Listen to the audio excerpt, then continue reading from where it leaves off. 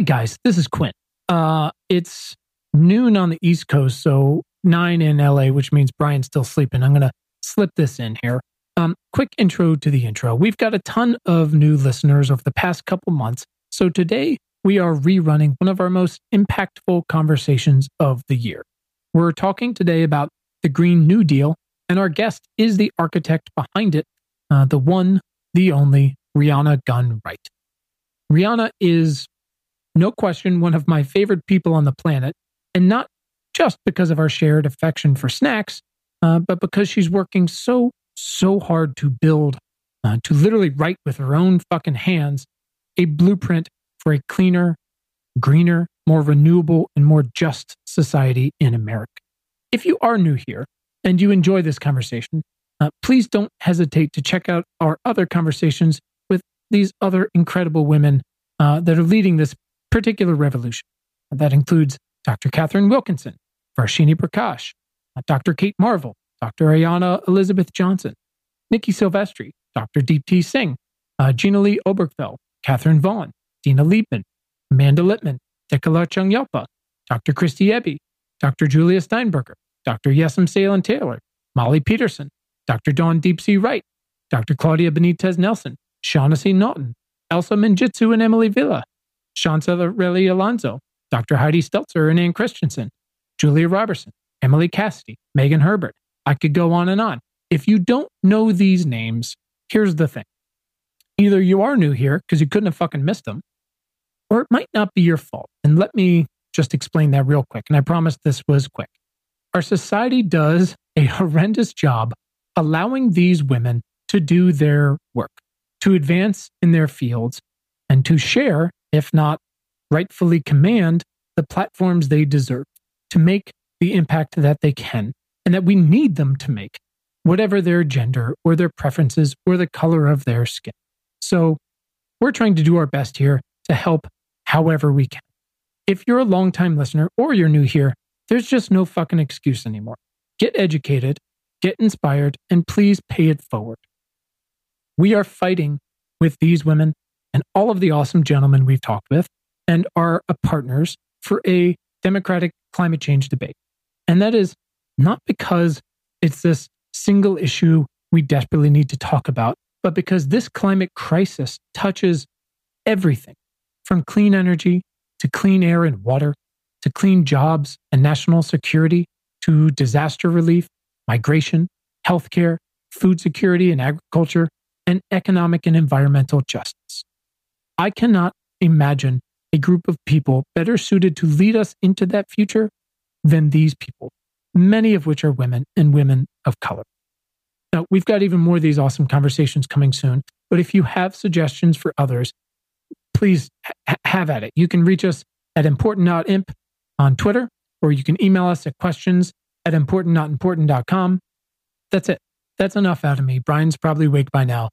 Here is our conversation with Rihanna Gunn Wright. Please enjoy.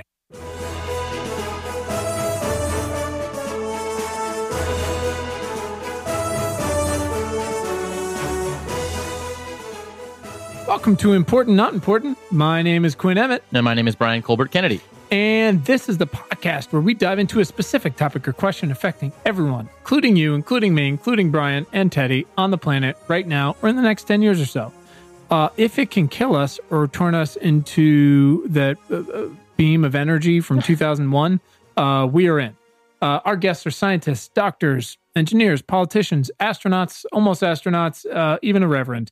And we work together with you and our guests towards action steps our listeners can take with your voice, your vote, and your dollar. And this is your friendly reminder that you can always send questions, thoughts, feedback, jokes to us on Twitter at importantnotimp, or email us at funtalk@importantnotimportant.com. Brian, this week's question is, what's it like when you've been asked to come up with the plan to save everything? No big deal. Yeah. Our guest is Rihanna Gunn Wright. She is writing the policy for that little thing you might have heard of called the Green New Deal. She is 29 years old. She's a Yale grad and a Rhodes Scholar from Chicago. What's up? and she's the policy director for the New Consensus, having worked previously for the Abdul El Sayed campaign, and also in the White House for the greatest person ever, First Lady, and first in our hearts, especially Quinn's, Michelle Obama. Oh, just the best. It felt like we were 4 degrees of Kevin Bacon away from Michelle Obama. Can we get Michelle Obama? Could you imagine? For a future Would podcast. I be able to talk? I don't think so. I don't think so. Right? It's black or white. I would either not stop. Right. Or not be able to say anything. I told you what happened when I listened to her audiobook. I heard just like a trailer for her audiobook, which of course is her reading right, it's her book. So here's what happens if you listen. It's great. Sure, read the book, buy the book. Great. Right. What happens when you listen to it is, because she read it, is you can, which of course is what I did, start every day and end every day with her talking to you, which is everything I've ever dreamed. Doesn't seem terrible.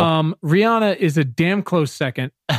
This was delightful, informative, empowering, inspiring. She's a hell of a human being. Yeah, she is. And it became very clear that we are lucky that this is the person more or less controlling our future. Yeah. Yep. We've had a few of those recently. Yep.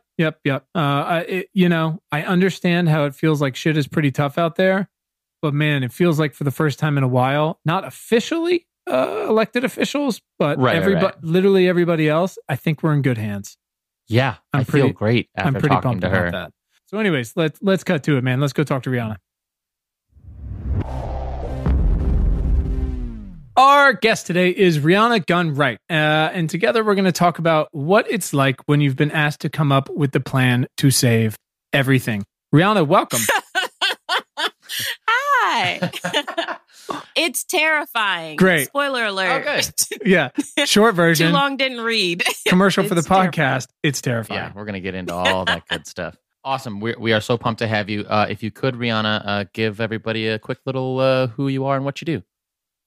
Yeah, so I am Rihanna. I'm originally from the South Side of Chicago. I am a policy person. I hate the word wonk, so I don't really use it, but I work in policy. I have since I graduated college in 2011, and now I lead the Green New Deal project at New Consensus, which is one of the main think tanks working on the Green New Deal and probably like the main sort of clearinghouse for experts in research and whatnot. Incredible. Into it. And how did you find your way into that gig? Yeah. So, like I said, I've been working in policy since about 2011. I graduated. Yeah. And so I was an analyst for a while. I was also a design researcher. So I worked in actually user experience for a while at an edtech startup. And I finished that job in like 2015, or my project was over. And then I moved to Detroit to work as the policy analyst at the Detroit Health Department. Mm-hmm. And then the head of the health department, Abdul El Sayed, decided to run for governor from Michigan. And he asked me to be his policy director.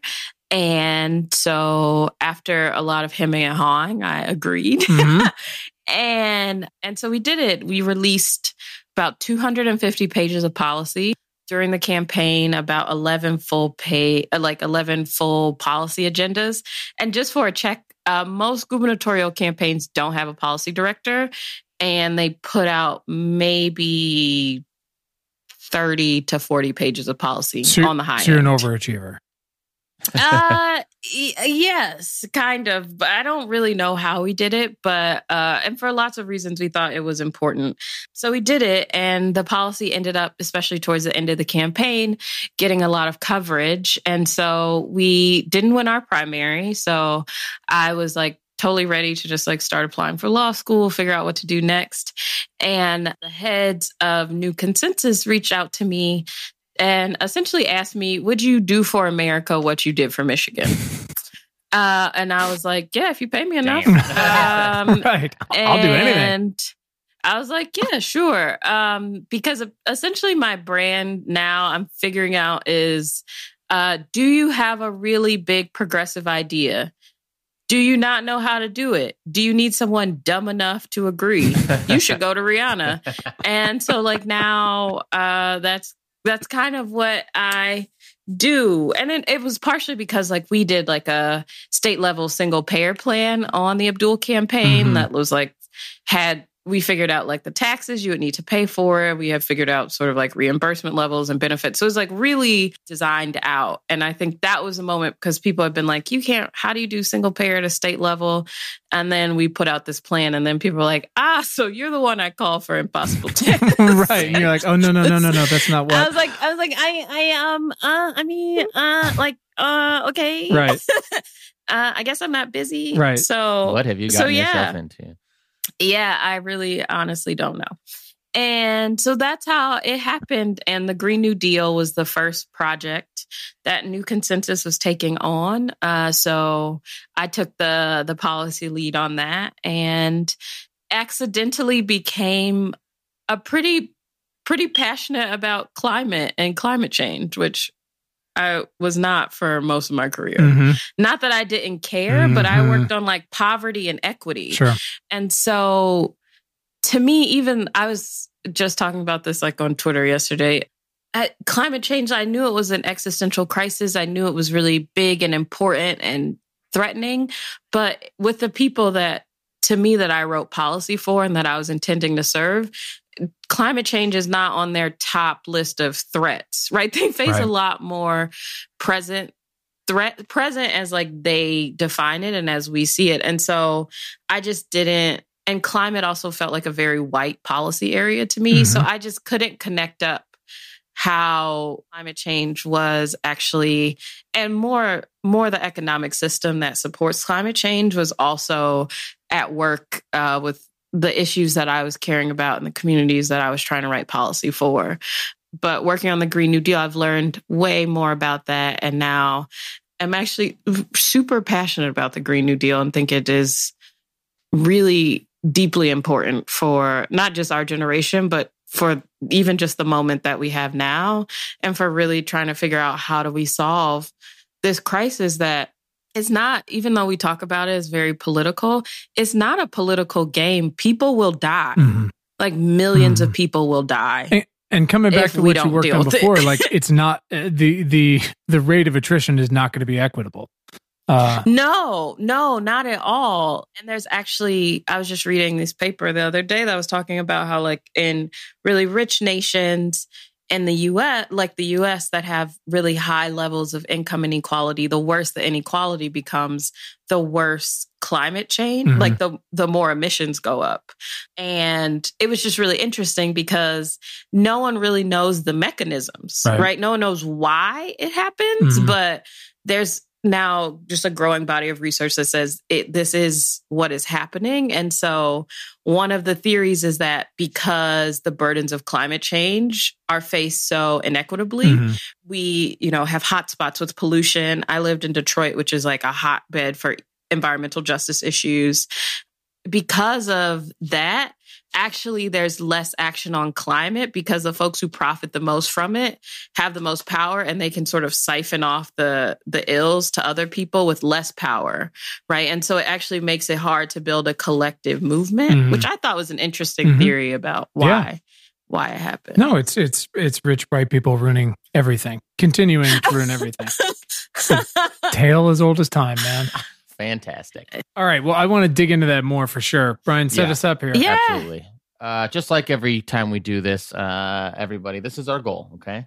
We want to provide some context for the question or the topic that we're talking about today, and then figure out some action-oriented questions to ask that get to the heart of why we should all give a shit about you, Rihanna, and what you do, and figure out what we can all do. Well, you don't have to give a shit about me. I don't know, a little bit. Well, you seem pretty cool. Wait till you get to the next question. So, listen, we do like to start things off with one important question, and this is where you kind of fucked up by not listening ahead of time. It's fine. Oh, yeah. Oh, it's okay. We like it's going it to be better fun. when they don't listen. It is more fun when they don't listen. Okay. So, Rihanna, everybody gets asked this. I want you to be bold and honest. Our question is, why are you vital to the survival of the species?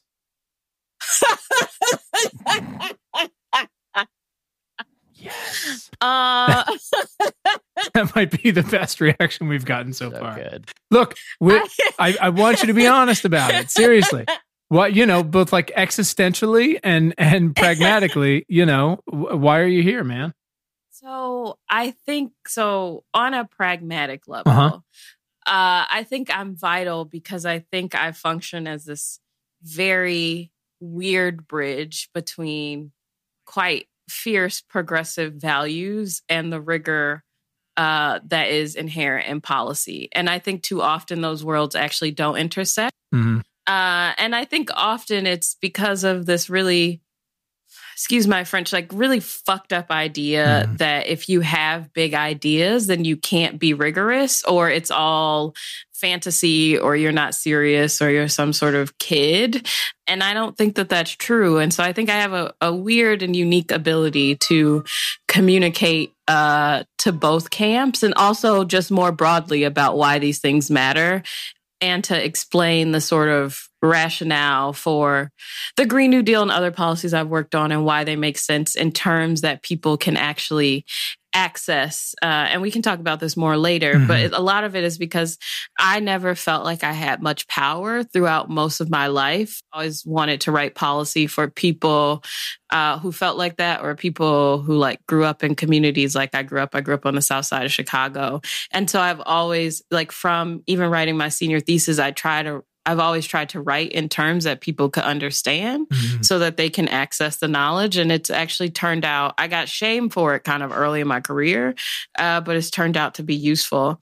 And then I think on a personal level, I think climate change is really scary. And I'm a bit of a nihilist, right? Like, I don't fear death a ton, right? Unless I'm in particular situations. I mean, I'm also a Christian, so my faith has part to do with that. But I think a lot of the response to climate change is like a very human response, right? Who hasn't really like fucked something up and it's become so big and terrible, and you don't know how to deal with it, and you just turn away. And you're just like, well, like, we're essentially just trying to ghost the planet at the moment. 100%. But we have figured out that like we can't actually end this relationship, and the moon hasn't worked out. We don't know where else to move. Nowhere to go. Well, we have to fix this now. And I think it can be really overwhelming, especially if you are really scared about death and about what could come, because it's a terrifying thing to think about. And so I think I'm vital because I'm not particularly afraid about that. And I think actually death can be a weird motivator, in the sense that like none of us get out alive. Like, what's the point of amassing huge amounts of reputation if you don't use it to actually make anything better? Right? Like, so I think that's actually really useful at a time like this. I always felt bad about not being a more hopeful person throughout my life, but it's actually, I think, coming in handy now, because I'm like, well, who cares if I don't have hope? Like, we just need action, and maybe hope will come along, but I don't need hope to do the work that I do. I like it. You really laughed at my question, and now you had a really substantive answer to it. Well, because it's like a weird thing. Like, I don't know. It's also like, why are you vital? Often, I mean, it's just like a weird... like I said, I'm kind of a nihilist, like I'm kind of a depressive. And so I'm like, does anyone matter? We're all just tiny atoms in the world.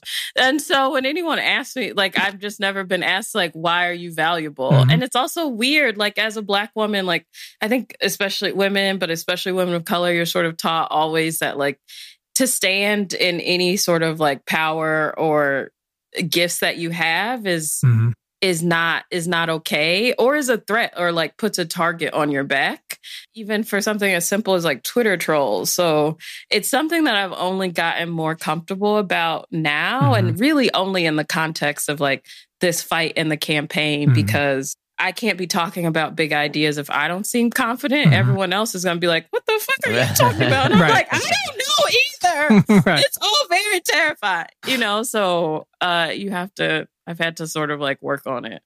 I get it. I mean, I get it, but at the same time, I obviously never could, because I'm the white guy, and those things haven't been an issue because that's the system we designed. Good work, people everybody. Are like, white man, tell me everything that you've ever done well in your life, and we shall applaud you for it. Yep. Or even the things you didn't do well, you just kind of fucking backed your way into. Tell me how you failed upwards, everybody. All right, we're going to get into that more, because I am interested.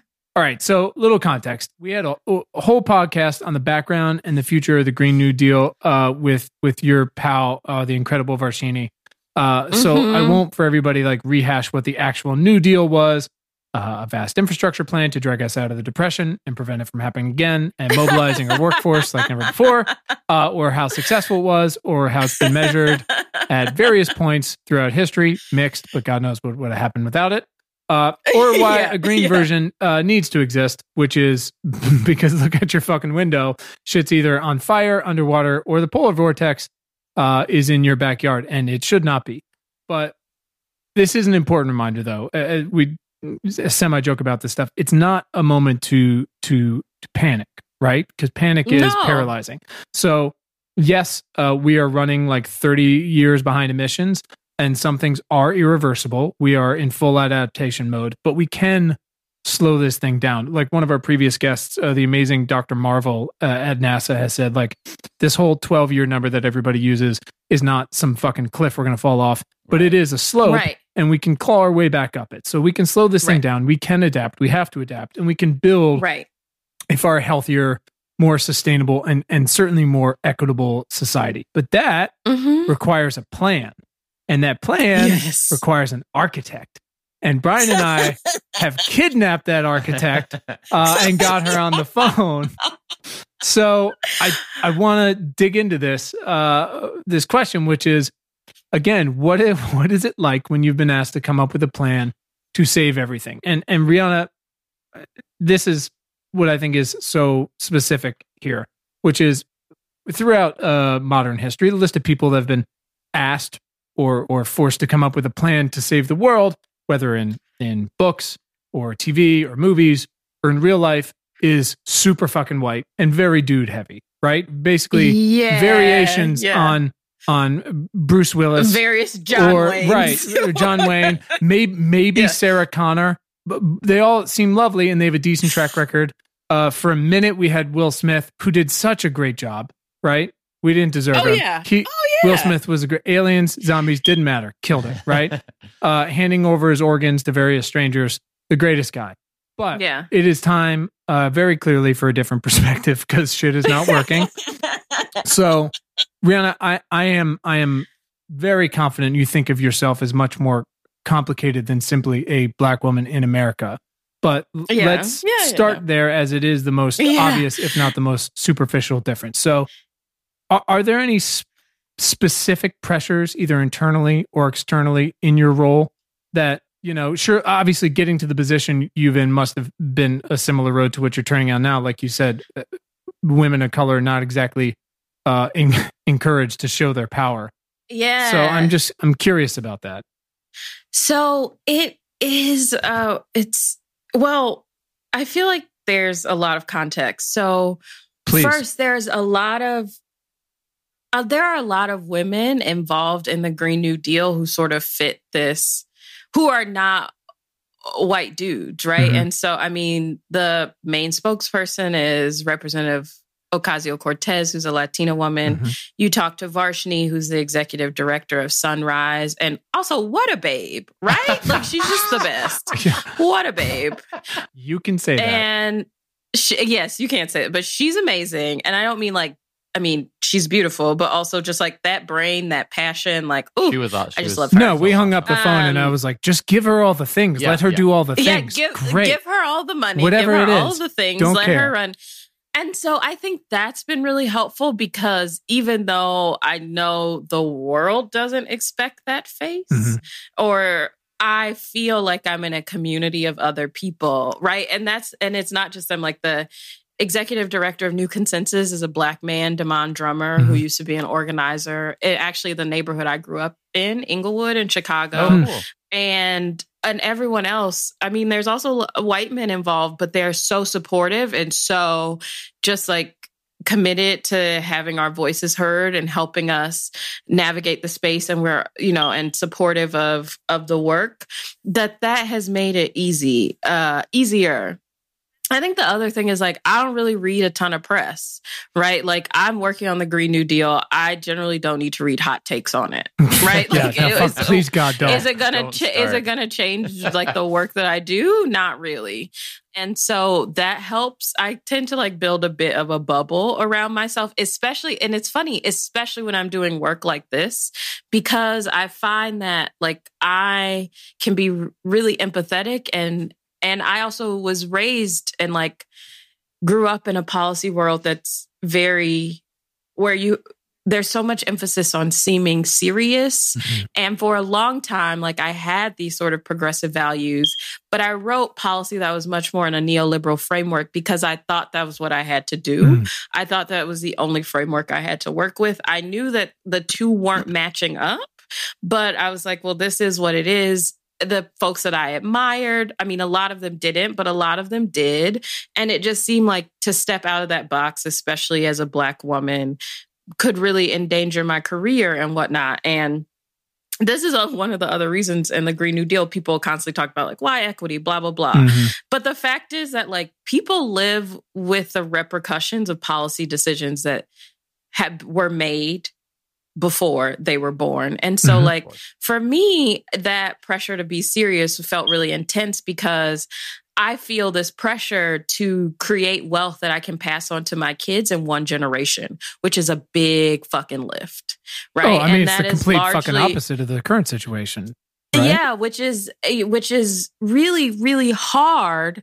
And that all has to do with the ways that like my family as a Black family that came from the South was excluded, right? From all of these protections that could have helped them build wealth. And now, you know, I'm here. And so I was thinking about all those things and so I know that I can be really susceptible. And so when I'm trying to do these sorts of this sort of policy work where I'm constantly trying to think outside of the box and trying to stay focused on like, what is right?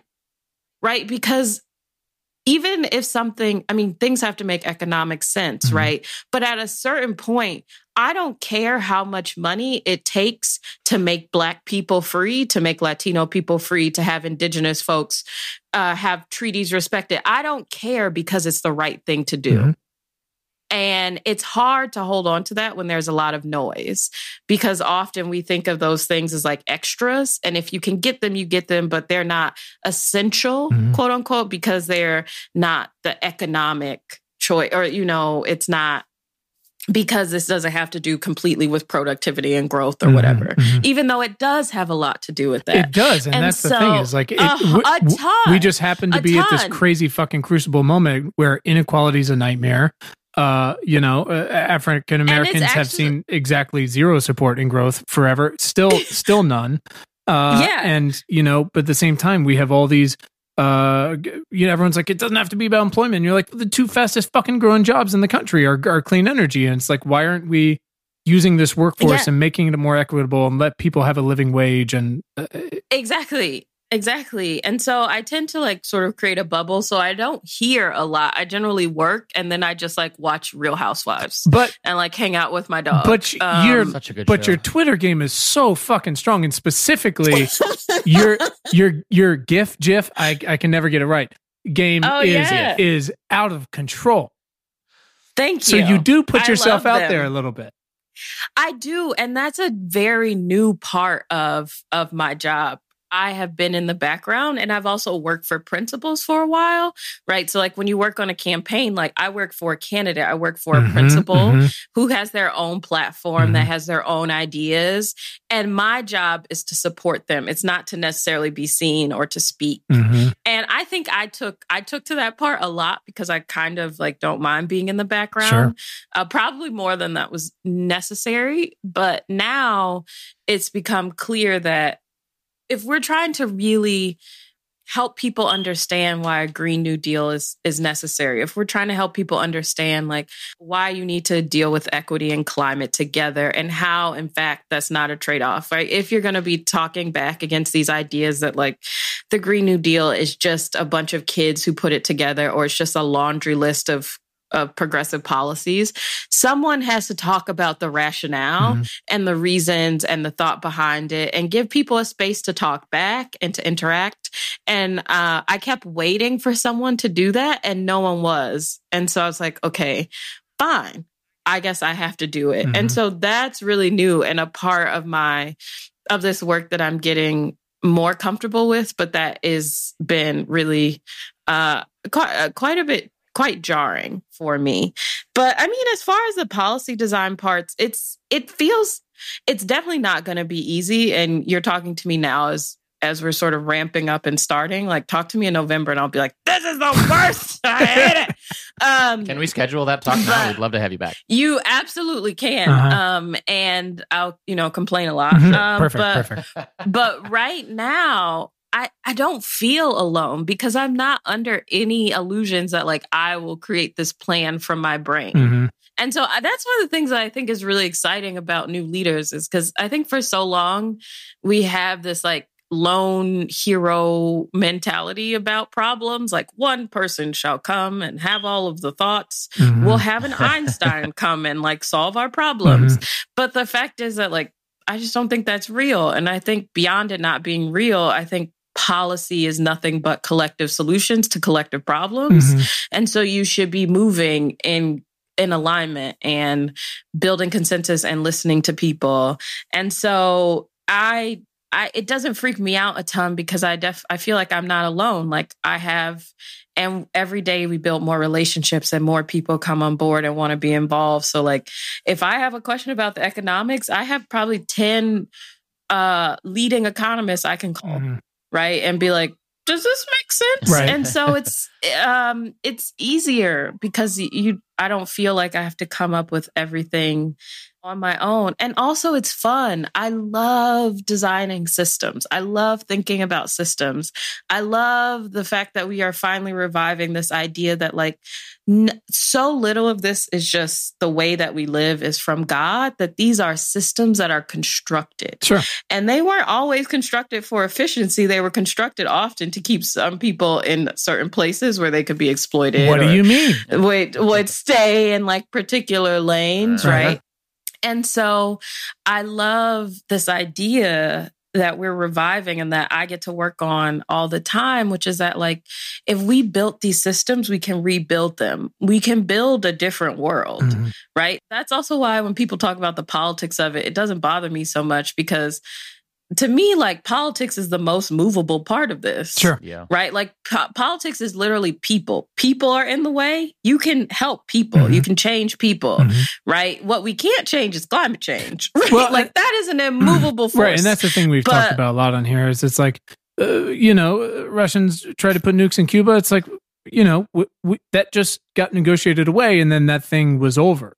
That is not how this particular problem works. No, which is like it's here. The thing is here, and like you said, that does not just.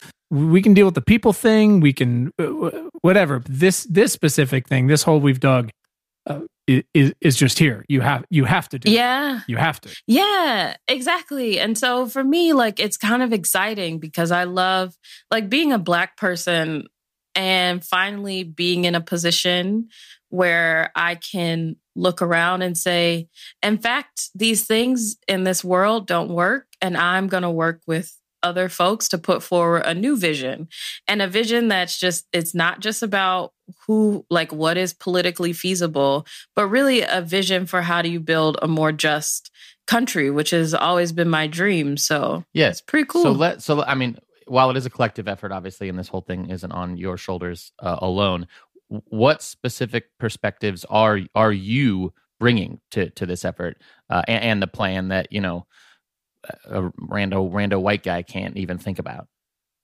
Yeah, so I think there's a couple of things. I think the first one, I'm not a climate hawk or an enviro, and I don't say that in a way that's dismissive. I just mean I come from a different space, and so I think sometimes, like in terms of and I come from a different space, and a lot of my work has been focused on intersectionality. Even before I went to Oxford, like I actually wrote about it in my Rhodes essay about how I was really interested in figuring out how do you write policy that actually addresses multiple intersections of power and the ways that people are seated differently.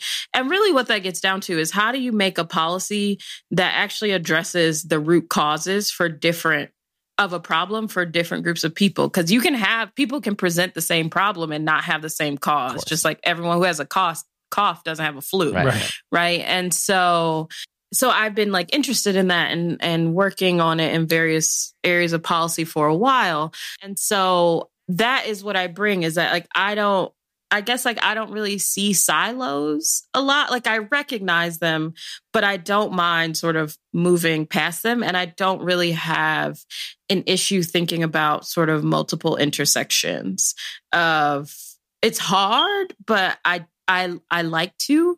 And I think that is a bit of a difference and something that I bring. And that was part of the reason that I was hired, was that there is the Green New Deal includes so much beyond even just like energy, and climate, which we think about, but there are other parts of it are meant to support the transition sort of. So when people talk about the role of a jobs guarantee or Medicare for all, thinking about like what policies need to be in place so that people could actually participate and actually get the jobs. And so that we aren't just laying investment on top of inequity and then going, oh, why didn't it all work out justly? And we're like, what? Right.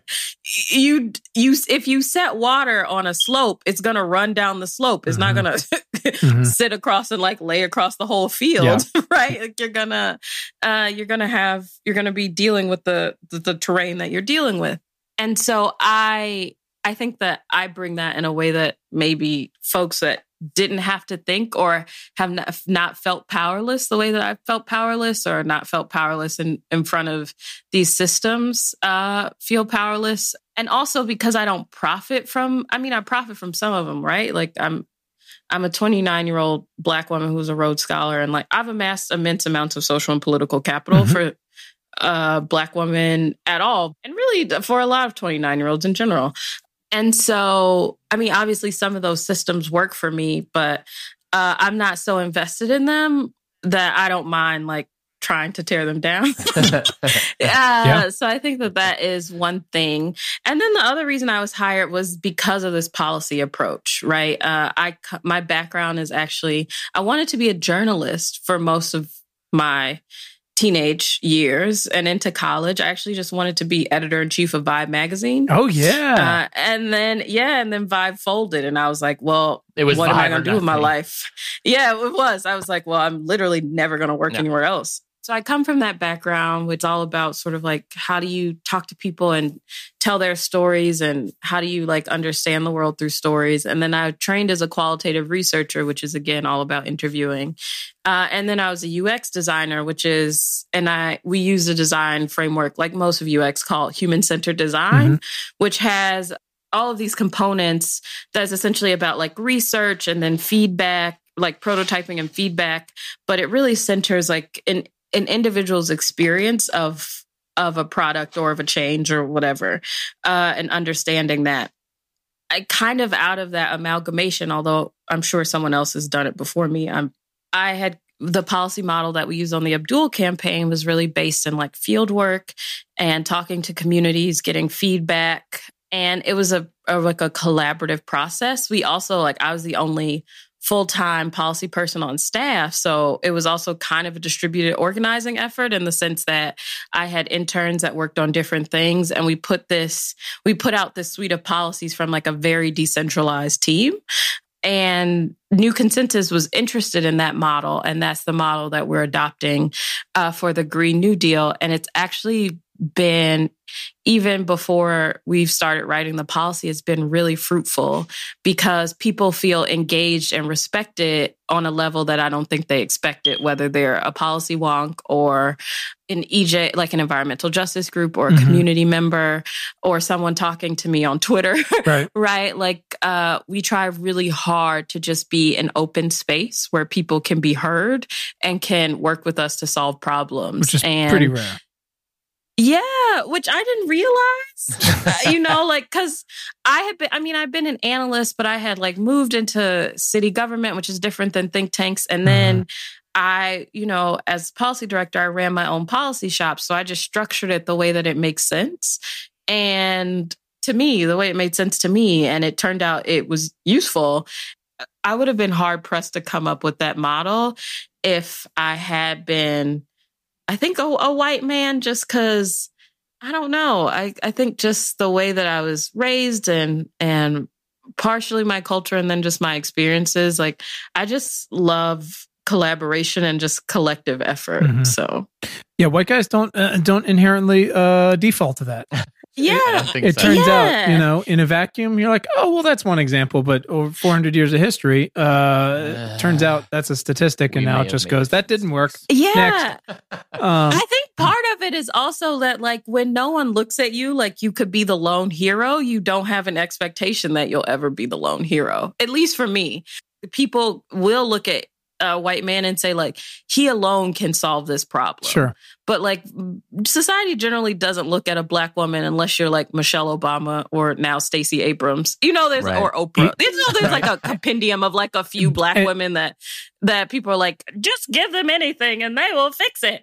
But for the average, I think black woman, like no one looks at you and goes, you alone shall save the world. Right. And so to me, that was just like, it was pressure off, and it also meant like, cool, I'll just work with other people. It's fine. Yeah. I mean, two things. One, I only disagree in the sense I do believe Michelle Obama should be Queen of America. Right. Like, and not just informally like she is. I mean, like, you give her the powers.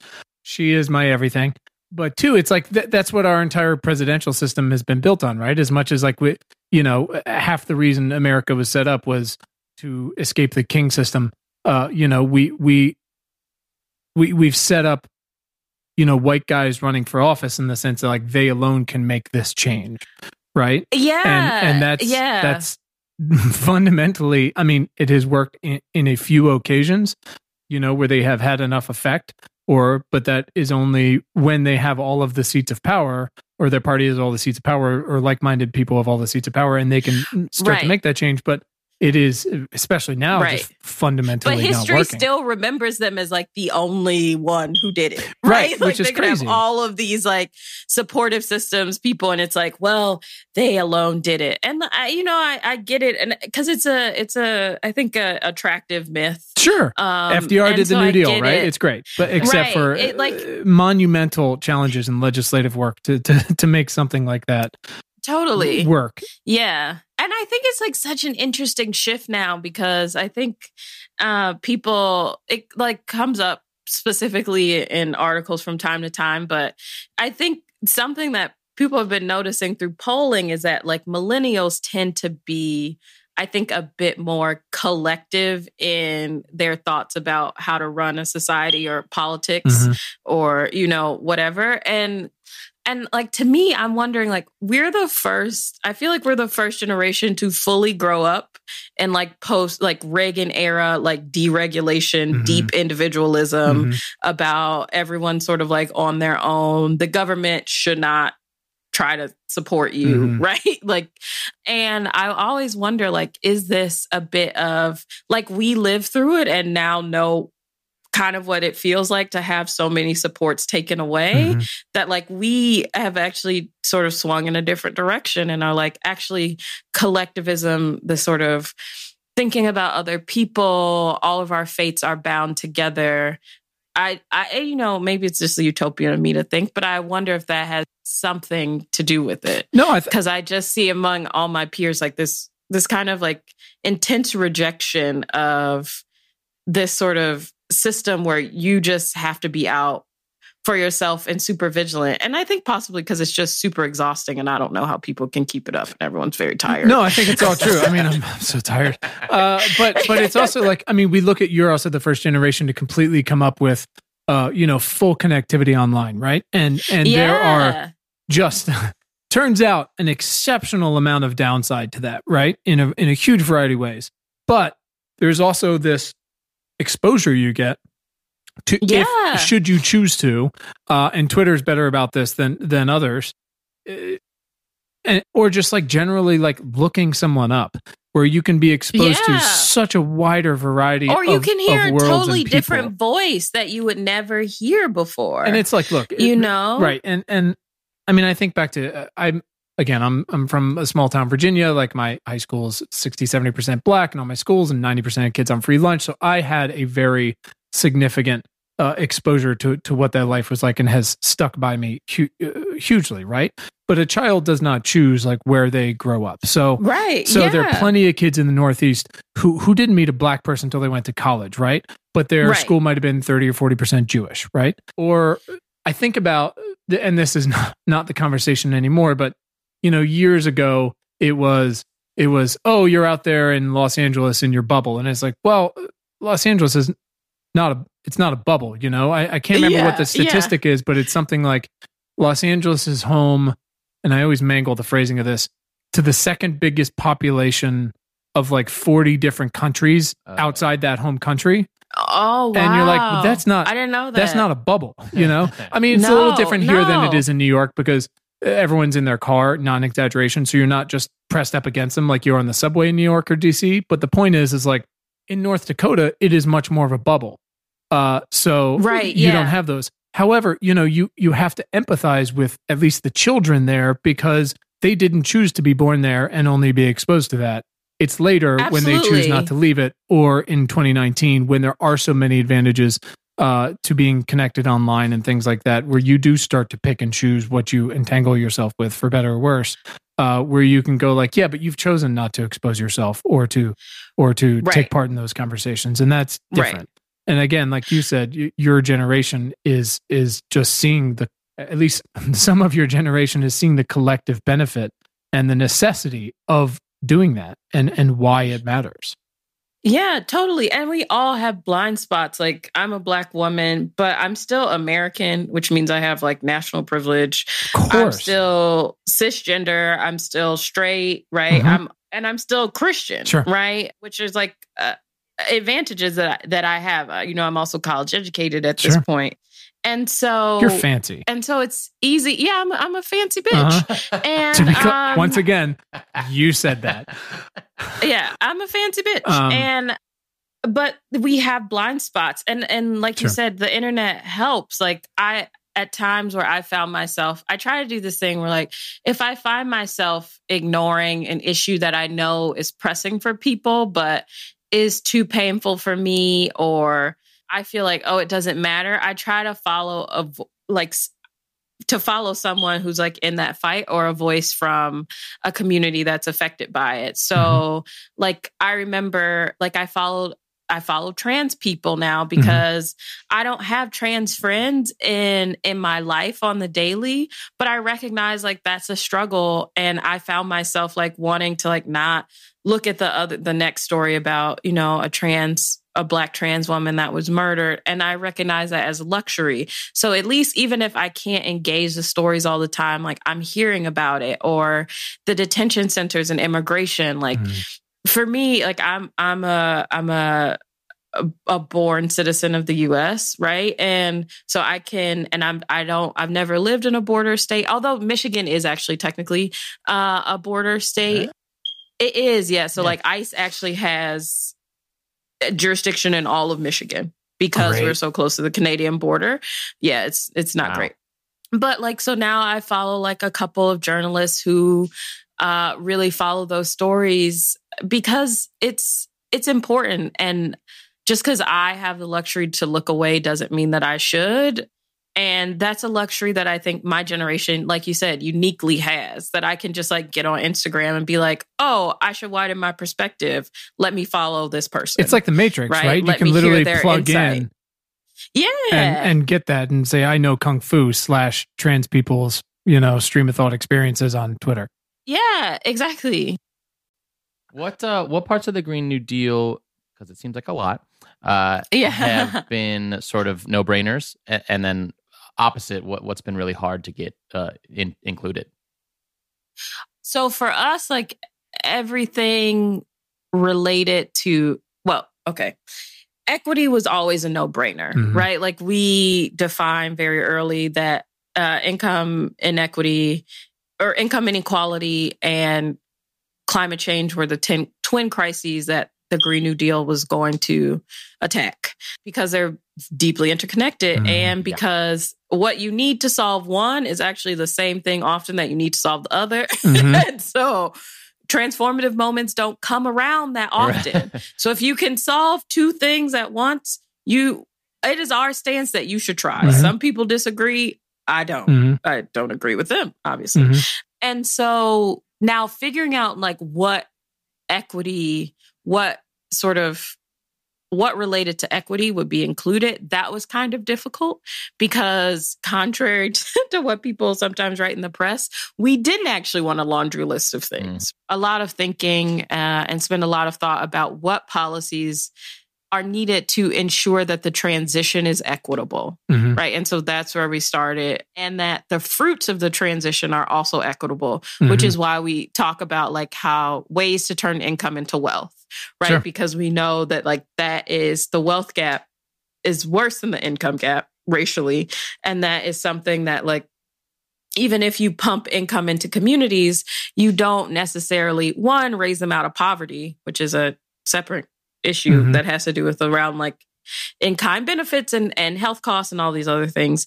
But two, that income doesn't necessarily turn into wealth unless you are helping people figure out vehicles to do that, connecting them to that. And so that was actually a little bit tricky, because we had to think really deeply about, okay, is this needed to support the transition? So some things were easy, like paid parental leave, right? Because if you can't have childcare, you can't work.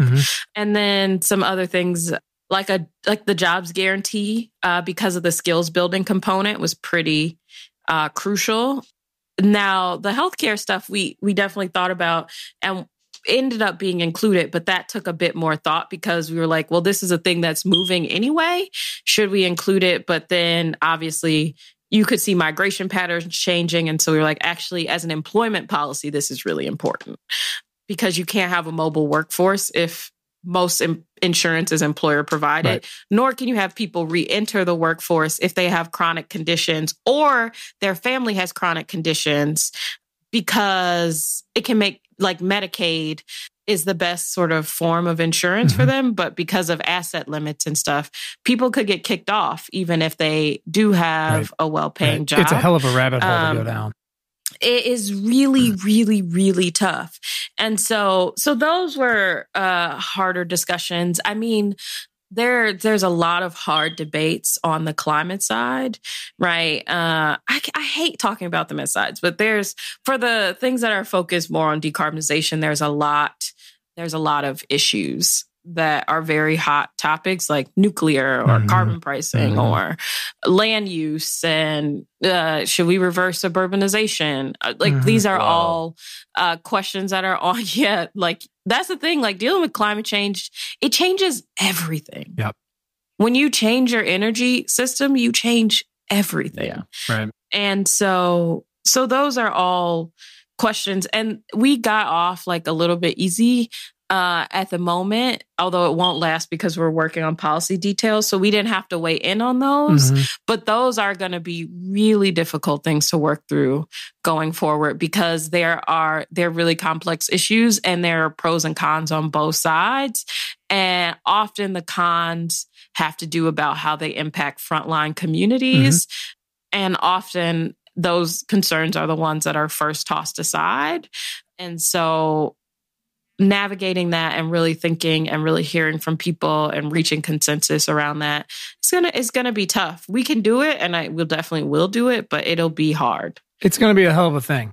But it's gonna be really difficult. But yeah, I mean, a few things. It's like the people who are so lazy in their hot takes about this is a laundry list of progressive shit. It's like, if you want to see my laundry list, I'm happy to break that out. It is a lot more complicated and wonky. And yeah, you want me to you want me to talk about where I want to build the fire to melt down all the guns? Let's get into that shit. But this is not that. It's comprehensive, but again, like on a huge variety of reasons, like it has to be. one, we have to do this. Two, inequality is raging. And this is actually one of the reasons why. When people say, well, let's hold off on that, let's do it a separate time. It's like, one, that's never worked. Right. Period. Literally never. That's never worked. And two, it's like, no, these things are connected. They do make a difference. The people, the mostly black people in DC who cannot escape the heat at night because the nights are not as cool as they used to be. And also because there's no fucking trees in their parks and around their apartments and they don't have air conditioners, would like to tell you that these things are connected because it makes them unable to work because they're sick. And now they're in poverty even further than they were before. And yet we can't even have a discussion about something like, universal basic income because God forbid it's socialism. It's wild. And I used to be much better at making sort of the like an economic case or like an elegantly argued case for why equity and climate justice and climate action should be linked. And I'm struggling to make those arguments now because at some point I'm like, if you are going to have some things on the table, right, that can help people's lives and all we have to do is try to design them out well so that they're equitable, why would you not do this? Like, I think I'm just getting tired of justifying like why we shouldn't have some people suffer as collateral damage in economic terms. Like, I'm just over it. Yeah. And so at this point, how are we still having that conversation? Yeah. But it happens all the time. And like, it comes from people that I, are building relationships with that I respect and I get where they're coming from. My personal patience for making that argument is really running thin because at this point, I feel like I shouldn't have to tell you why you shouldn't leave Black and Latino and Indigenous folks and disabled folks behind again. Right. Yeah. Like, why do I for the 57th I don't have time for this. Yeah. And then turn around and be like, well, you know what? Because it's often the same people who will turn around and go, we really have to do something about income inequality. Like, it is not right that people can't afford medical care. And you're like, are you fucking kidding me right now? Right. So no, it does. It gets exhausting to be the one together. It's exhausting to be the one that has to constantly put together the eloquent argument when eventually you're just like, how do you not fucking get it? Like, what do I have to fucking say to you in 2019 to make you fucking get it? Yeah. And I think it's also just exhausting. Like, it feels weird, honestly, like as a Black woman to be making these arguments because the opposite is policy that I know will leave people like my family behind. Mm-hmm. And so it feels weird to try to argue with people about like why they should care about the people that raised you or that loved you or that cared about you, why you should care about why we should like try to make sure that they can also get the good paying jobs. Right. Like, it just feels like at some point, sometimes it feels like I'm arguing for my own humanity. And I'm like, this is gross. Sure. I don't want to be part of this because to me, even if it like costs a bit more, but is going to reinvest in communities that we have disinvested in and that a lot of their problems are directly attributable to policy decisions that we've made in the past. Sure. Why would you not do that? Like, why? I don't. Right. No, it's exasperating. It's exasperating for me. I cannot even imagine the exponential level it is for you. But that comes back to like one of my first questions for you is like this specific perspective you can bring is like, this is as much as, you want to be the policy wonk road scholar about this, like this is also very personal to you. And as much as like, there's so many more women and so many more people of color and women of color that are involved in this, like to not have that perspective of someone who is fighting for a very personal thing that can name names of people that will be effective for this because they've been affected by decisions of the past is so necessary because 5 white guys in a room, not only will they not consider that, but it won't even fucking occur to them. And that is why we are here. Yeah. And so a really smart colleague of mine once said that policy isn't just about how we distribute power. It's also how we distribute pain, right? Policy is part of policy is saying, yes, who will benefit and how, but it's also saying who will suffer, how long they will suffer, when they will suffer, why they will suffer, where they will suffer. Sometimes you answer all of those questions, sometimes just a bit, but you always figure out somebody doesn't always have to suffer, but But, a lot of times you are thinking about who will get the short end of the stick. And I think it's high time for policy to put people at the table who do experience the short end of the stick, because it's really easy to say, oh, yeah, that could happen, but we'll just make more services available. Mm-hmm. When you have never had to use any of those services, which generally have super long waiting lists, right? Which generally are understaffed, right? Who knows how long the benefit lasts, right? And so there's all of these sort of barriers and limitations. And if you haven't experienced that pain, it's difficult to understand why you can't just continue redistributing that pain to people who've experienced it before. Sure. I mean, it's like you look at, because you don't know. Right. And you look at like our Veterans Affairs Hospital and like what a complete nightmare it is. And it's designed by a bunch of people who dodged a draft, because that was the era. And so they never took part of it. And so our military is huge. And now that you have these people that are, what are they? They're like hundreds of thousands of cases behind at times, or the paperwork is a nightmare. Yeah. Because the people designing it have never interacted with it. And if you've interacted with it in any way, much less depended on it, on the minuscule services that are provider. And like you said, who knows when it runs out? Who knows what the cap is? Like that desperation to go like, no, this has to be much more solid and has to consider these people this time for the first time is so necessary. Yeah. And I think it's also, now that you've got me thinking about like, I guess what I bring, it's also just an ear towards that. Like something that has confused me, because I'm new to the climate sort of movement. Like I said, I started this project in September. So I've been here maybe 6 months. Like, do I even go here? I don't know. And so I'm just sort of getting to be part of some of these fights or see them. And something that really has confused me is that, so we know that climate change and greenhouse gases and pollution, right, disproportionately affects some populations.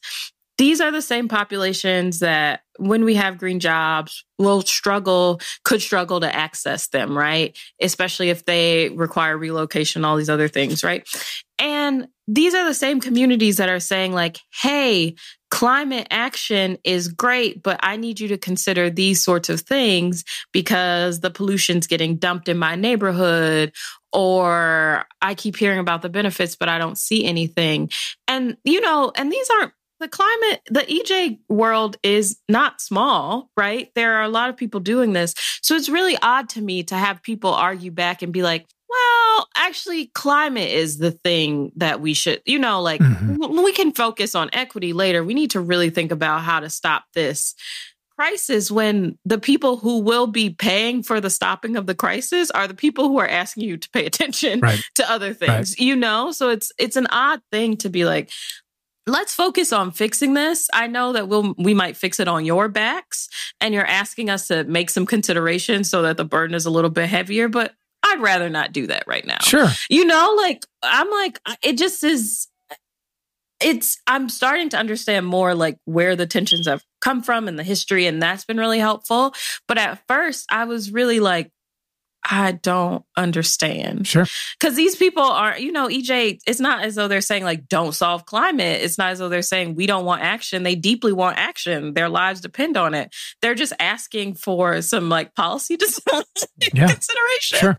Maybe. And it's interesting to me that like, even that is like, can sometimes feel like it's being repudiated, which is bizarre to me. No, it's true. But, I mean, yes. Do we have to design the policies that put the price on the carbon in, or the specific toxicity regulations for the water and air, or future incentives or policies around taking carbon out of the air?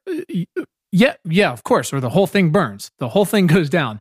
However, the EJ people are saying yes, but when it really comes down to it, the people who are affected by the burning in the polar vortex, like we are the ones, and we've been getting hit with this, and you cannot leave us out this time. You cannot. Exactly. And also, I think there's so many things are interconnected, and that's what really has gotten me interested in climate and much more passionate about it. because the things that, like, if you put more income and more wealth in those communities, that's more tax revenue that's going to their municipalities, right? Which means that they have more funding to do adaptation and to have, I mean, beyond just like more funding for schools and whatnot, they have more money to physically adapt to protect the community from climate change, right? Which, if they can do that on their own, means that you eventually could have like less federal money or less state money doing that.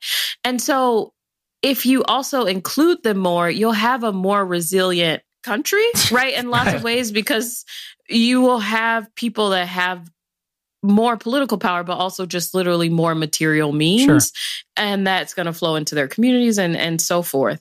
Whereas like the opposite is that you have what is going to present itself as a municipal finance program, problem, which is, you know, everyone who can afford to move from the communities coastal communities that are going to be most affected, right? Other places that are really going to feel the effects, they're going to move away. Yep. The people that are going to be left are the people that can't afford it, which you're going to see a shrinking of the tax base, which means that they're not going to have enough money probably for essential services, much less adaptation. And then you have a city that has gone bankrupt, right? And then it's a municipal finance program. Sure. And then you have emergency managers come in and tell those people how to run. And and the whole thing is due to climate change. Right. But people aren't going to experience that as climate change. They're going to experience it as economic loss. The loss of services, the loss of jobs, right? The locality's going to experience it as a loss of revenue, behind. Loss of workers. Sure. Yeah. And so it just doesn't make sense to me. Because in lots of ways, just making sure that the transition to a green economy, to a zero carbon economy, includes everyone and people have access to high quality jobs, like that's just in the end going to pay dividends. Sure. And you can always turn it around.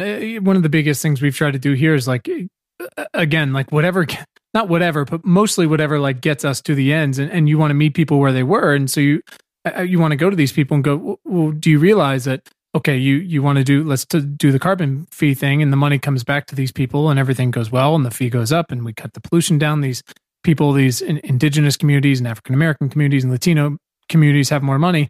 Like, you want to talk about small businesses and more money in the economy. Let's let these people be job creators. And then they say no, and you're like, oh, it's just because you're a fucking racist. Got it. You just actually don't want these people to be able to rise up. Let's just put that on the fucking table. But otherwise, it's like, but you also hate services. So now you're just letting people. It's like, let's cut it to what it is. That's fine. Let's put it all out there, and then let's do it right. But like, don't hide behind. This is not going to help small business creators. It's like, well, no, white ones. That's fine. The white, like you said, the people who can move away from the coast. Got it. Yeah, but it will help white business, like small business owners too. So it's just the whole, the discourse has been, I'm learning a lot. And the hard thing is like, it's a lot of people that I know really care about climate and often care about equity, but I think it's just a moment where like people are reassessing and the rubber is really hitting the road. Mm-hmm. And it takes people some time to adjust and to really sort of settle in for the long run. Sure. Well, and that's what I want to pivot to here. And as we've certainly kept you for a while, but I want to do this all day. But so here, everyone's like, oh, the Green New Deal. It's like, it failed. It's great. Everything is going to be great. It's like, okay, well, hold the fuck on. We've got at least 2 years, minimum 2 years, hopefully only 2 years till we can actually legitimately do something about it. Right. So, but at the same time, as annoying that is, because everyone's like 12 years minus 2 years is not great. These 2 years are absolutely essential to talking about this and getting those people on board that are going to take a minute. And at the same time, having these discussions and advancing this thing, which will probably end up being a series of things in the most productive and efficient way possible. So what are ways our listeners can actually get really educated and invested in the overarching Green New Deal and all the various pieces, whether they're coming at this from no knowledge, whether they aren't involved in environmental justice or equity or climate or water or air, but knowing that we won't have a real vote on until 2020, like how can we gear these people up to be an active part of the conversation for the next 2 years? Yeah. So I think there's a few things. One is obviously get informed. And so what I tell people is there's a lot, because the Green New Deal and the resolution was meant to be a set of broad, high level goals. There's a lot of confusing information out there about like what is in it, what does it mean, whatnot. So I always tell people, go to the official resolution. I mean, it's written in bill like legislative language, but it's still pretty easy to read. It's about 14 pages, but the spacing is like, I wish I could have used that spacing in college. I'll just say that. Right? I try to do that every day. It's like triple space. Oh, like, God, that's the big jam. font. Like, yeah. So I always say, go to the official resolution and read what it says. And then, do you have the URL for that? I want to put that in here. So I can send it to you. Okay. Yeah. So it's on a few places. It's on the congressional website now, which is kind of cool. And so I'll send that. So read the official resolution. New Consensus, the organization, the policy shop that I work for, has done already a short explainer, a 2-page explainer, and a 14-page explainer. Oh. Again, it's like the 14 pages like designed out. It's not that long. But it goes through sort of the historical and philosophical and some of the financial economic rationale for the Green New Deal. And we'll be putting out explainers on various pieces throughout the year. So New Consensus is a great place to look for information. Sunrise Movement, they share a lot about the Green New Deal. And so that's great. And I mean, obviously, there's a lot of great coverage. David Roberts at Vox does a lot of great work on energy. The Atlantic has started to write about some of the industrial and like economic aspects of the Green New Deal in ways that are really useful. And so, I mean, obviously, I say start with the official docs, come to our explainers, and then, read as much as you want. And then I'm always available on Twitter at rgun. So people do send me questions and I do try to answer as much as I can. And so that is good. Data for Progress, they also have done some work on the Green New Deal, especially polling. That's really useful. So there's a lot of things out there that I encourage people to read. But I always say start with the real resolution, like from the horse's mouth, figure out what is exactly in it. Sure.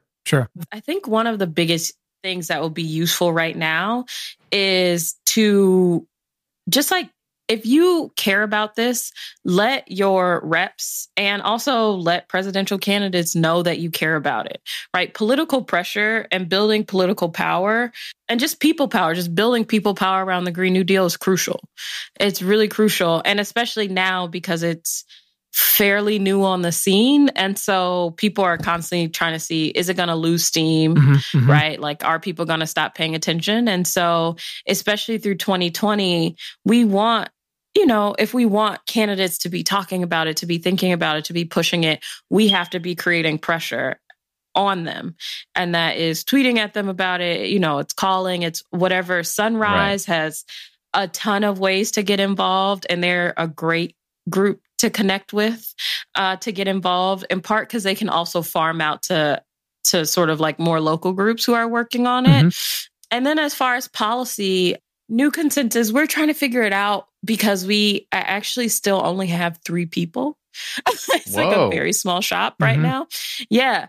Which is why if you're listening and I haven't responded to your email, I'm sorry. I'm getting to it. But for us, we're still trying to figure out exactly how to get people involved, but feel free to send us. You can even just send it to me, Rihanna at newconsensus.com. Oh boy. Policies. But I'm serious. Policy ideas that people have, because good ideas come from everywhere. Sure. Right. And so we really do mean if people want to speak into it, we want to be able to speak back. And we're trying to figure out more formalized ways to help individuals sort of plug in. And so we're playing around with like advisory councils, et cetera, that we could set up. But right now, the best way is just, if you want to be involved in the policy, just reach out, tell us your ideas. Like I said, we're a small staff. So staff will probably be staffing up during the year. Have some patience, but we do really love to hear from people and let us know, like I said, if if you have like been working on research that's relevant, it's just all really useful. Because even if we don't respond, we do collect all the info so that when we have like a more useful way for people to plug in directly, we can tell them. But right now it's just sharing ideas because we're just really in a listening phase right now. So that's pretty great to know that the people who are, doing this whole thing are, interested in what we all have to say. Change of events. Wow. People send me all kinds of like articles really cool. On Twitter and policy plans. I learn a ton. And actually, as much of a cesspool as Twitter can be, I actually have found it really useful because these sort of participatory policy design processes are really tough. Like they just take a lot of work, a lot of time. But Twitter and digital communication sort of short circuits that in ways that's really useful because people can just send or talk or, message me, even if they're we're popping in Finland, popping, and and there's they send ideas. And so I think that it's really useful. But yeah, I read the emails, I read the messages. I've learned so much. So continue to send. We're all in this together. And so if you have an idea, if you have a thought, we want to hear it. This has been so awesome. Thank you very much. And we'll get you out of here shortly. Is there, and it doesn't have to be right now, but if you can think of, and I feel like you've already mentioned and could just supply us with a list of people that, anybody else that we could talk to, about this or any other giant. Anything else in your Nerdy Road Scholar crew of people who are, whether they're big names or small names, it's even more fun to have small names. Yeah. Obviously prefer ladies and people of color. Because it's just enough of the white guys. I feel like enough, just listen enough. Just that way, though. Yeah, people who are out there just kicking ass. Again, it could be climate or space or cancer or any of these things. No, totally. Anything that's affecting everybody right now or in the next 10 years, basically. So. Yeah, no, I appreciate it. My Boston mom might be a cool dude because he used to be an organizer. Mm-hmm. He comes at this completely from an organizing background and the way it's kind of policy is distributed organizing and using policy as an organizing mechanism, which is really interesting and cool. I mean, I gave him some of those ideas, but he's taking it to another level. There it is. Nice. But no, thank you. I'll think. We feel like you probably have some pretty good recommendations. Probably got a pretty good, her iMessage threads are very different than ours. I think so. Yes. Her crew is. Oh no, they're not. They're not. Yeah, people have this idea that if you are quote unquote smart, that's all your conversations are about important stuff. But I told my boss the first day we met, I was just I don't do any smart shit in my free time. Perfect. He was like, what? And I was my brain can only take so much. I'll tell you what, man. One of my best friends is the XO on a submarine, and he's pretty much the same way. He's I give it all on that boat, and when I come home, the whole thing shuts off. I got nothing else to offer, which his wife really appreciates. That he can, barely keep a tank of gas in the car. But he's on the other hand, I keep America's lights on at night. So it's you're probably welcome. Pretty necessary. Yeah. We get into, here, we have some questions for you. One of them, some lightning round questions. One of them is for sure. Right into I've always wanted to do a lightning round. Oh, cool. Get ready for not a lightning round. Get ready to be disappointed. We like to I'm going to try to be a lightning because I also, when people are oh my God, it took so much of your time. I'm bitch, I give 10-minute answers to everything. This is not your fault. This is my fault entirely. Please don't apologize. All right. So first one. When was the first time in your life when you realized you had the power of change or the power to do something meaningful? Lightning round. Probably the first Twitter thread that I put out, actually. Okay, what was it? Yeah. We'll take a few details, please. It was so basically I was reading the coverage. It was a day or two after the resolution came out. I was reading the coverage and I kept seeing people talk about how it was a laundry list of progressive policies. And it was making me really upset because I was talking about earlier, we worked really hard for it not to be, and there was rationale. And so I just wrote a whole Twitter thread about how, why equity was essential and how I talked specifically about Medicare for All and the jobs guarantee were necessary to like make sure that the transition actually functioned the way that we need it to function, and that we actually have the real resources in terms of people specifically and workers to do what we need to get done. I put that out and I was so nervous. It took me hours to write it. I even read that Audre Lorde quote about how like your silence will not protect you. Because I just like, I could like just see the trolls like flooding in to yell at me. And I put it up and I got like 4,000 followers in like 3 days. That's wild. Because it got retweeted by like Soledad O'Brien and like David Roberts and like quoted in like a Naomi Klein article and stuff. And before, it hadn't occurred to me to say that stuff because I guess in my mind, I just assumed if I had thought it, someone else has already thought it and said it. And so seeing people respond and be like, I hadn't thought about this. This was really helpful. And seeing how illuminating it was really like, I think the first moment where I was like, oh, my voice is actually necessary in bringing something different, which I think I just took for granted before. Sure. No, that's awesome. That's awesome. Well, we're glad you put yourself out there.